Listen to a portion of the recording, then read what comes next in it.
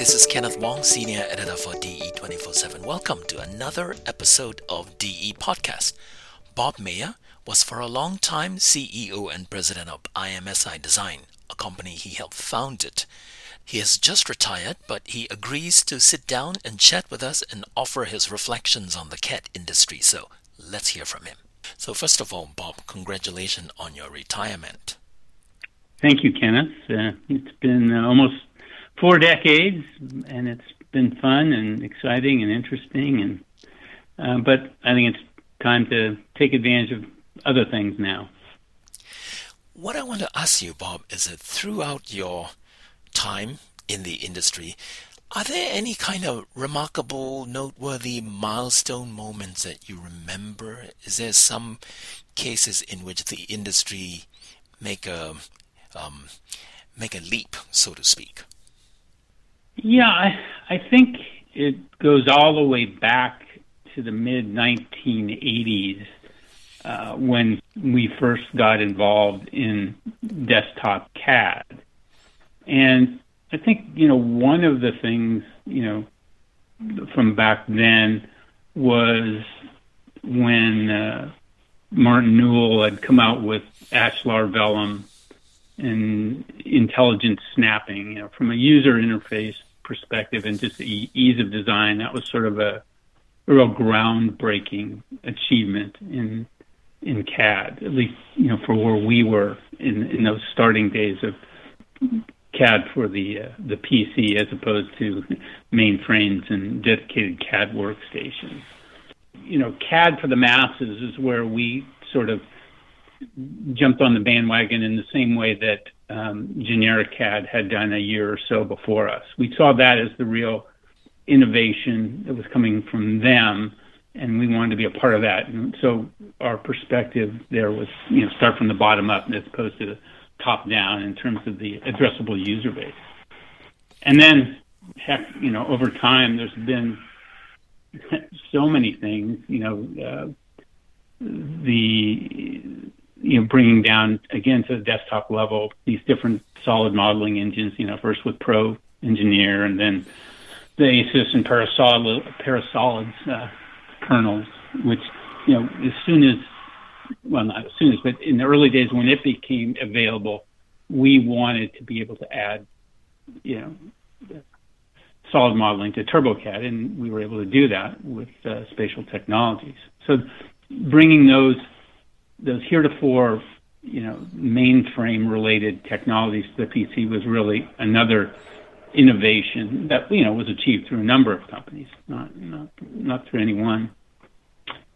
And I guess, for our company especially, the establishment of the Open DWG Alliance back in 1998 was critical, because that then gave us a much more cost-effective ability to effectively stop reverse engineering the DWG and DXF formats ourselves, and get those toolkits or SDKs from a reliable development resource. And so next one I can really think of is 3D printing, and I guess the genesis of that really is just the expiration of patents, which made the manufacturing much more affordable, and for companies like 3D Systems to be able to, offer these 3D printers for, under $3,000 and under $2,000 and under $1,000. So that patent expiration enabled CAD companies like ourselves to, really refine our STL import and export formats, and then add different, water tightness checking tools to our applications. But it was really the patents expiration that was the catalyst to that. If you consider, Bob, CAD's move from mainframe to personal computers as one of the milestones, would you also think about the recent CAD's movement from workstations to the cloud as similar moments? So, for example, things that companies like Onshape is doing right now. I'd say it's a different sort of innovation. I think the going from mainframes and workstations really made a technology available to much more engineers and design professionals at an affordable price. I think having things in the cloud doesn't necessarily expand the number of users. I think it makes collaboration an easier thing to do, or collaboration between the desktop and the cloud. I think it has its place, but I don't think it measures up in terms of its significance compared to when you went from these multi-$1,000s a seat to, the prices that we see today. To me, that was more of a game changer. What would you say is the industry's weakness? Well, I think the problems are sort of a natural outcome of capitalism, if you will. In other words, we have so many different companies, both in the MCAD and AEC spaces, that in order for each of those companies to establish themselves and keep their business growing, they develop intellectual property. And intellectual property includes, file formats. So it's not hard to understand that why, there's not been an industry standard up to now, although it seems like with XML and X3D that we're migrating to that. I guess the cloud is helping drive that. But I don't see that as a weakness per se. I think that's just a natural outcome of, capitalistic competition.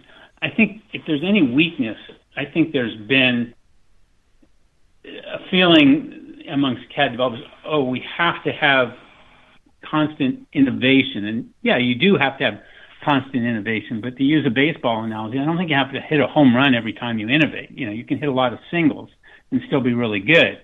And I think if people do their market research before they do their software development in an effective way, they'll get a better understanding of what their users expect. And ultimately, that's the key. It's not what somebody at a C-level in a corporation needs. It's what their users want and demand that's going to help drive that innovation. At some point in IMSI's history, it decided to go after the AutoCAD LT users with the offer of a free DoubleCAD product. Yeah. I thought it was a pretty bold move. Could you tell me, could you trace your involvement in it and what happened to it, and if there is any kind of postmortems or reflections you can offer on that campaign? It didn't really work for us because for two reasons. One, our drawing engine was not based on DWG. So we had to make concessions. The native file format was just basically our own TCW. And of course, we had really good import-export of DWG, but the fact is it wasn't the native file format. And I think anybody who's going to go after that market and has gone after that market has done that. So that was one shortcoming. The other shortcoming, I thought, was that we focused too much on the application instead of also programmability. Now, of course, AutoCAD LT didn't have the programmability extensions that AutoCAD proper has, but that was an opportunity for us, because if we could position ourselves against AutoCAD LT and say, if you want to develop third-party applications, support ARX and the different AutoCAD development platforms, including AutoList, then I think we would have also had a real winner. So I think it was this lack of two things, native DWG and programmability, that hurt us specifically. And then the other thing is, I think in retrospect, what I will call a freemium model doesn't work. That is, giving away something for free and then trying to upsell someone to a more feature-enhanced version. And you can cite what's happened with DraftSight, for example. It was originally released by SolidWorks under that model, and now they've migrated things to such that all the versions you have to pay for. And so I think that with respect to CAD, because you get so much functionality anyway, when you're using it, I think that's why we were never able to successfully convert enough free users into paid users, whether it was on either a permanent license or a subscription basis.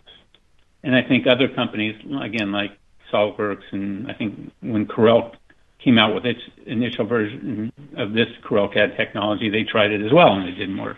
So that's my sort of generic reflection on this.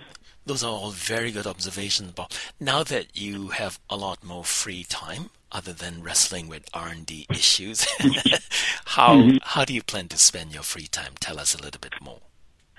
Oh, I'm an avid bike rider, both mountain and road, so I intend to spend more time doing that. And I also have a number of grandkids, so hopefully spend more time with them. And then, hoping that, given that COVID subsides a bit, I intend to do a little bit more traveling, and with that, scuba diving, which I really love to do. Bob, that sounds wonderful retirement life. Thank you so much for sharing your time with us. Thank you, Kenneth. Take care. That's it for this episode. Until next time, I'm Kenneth Wong for DE 24/7. See you later.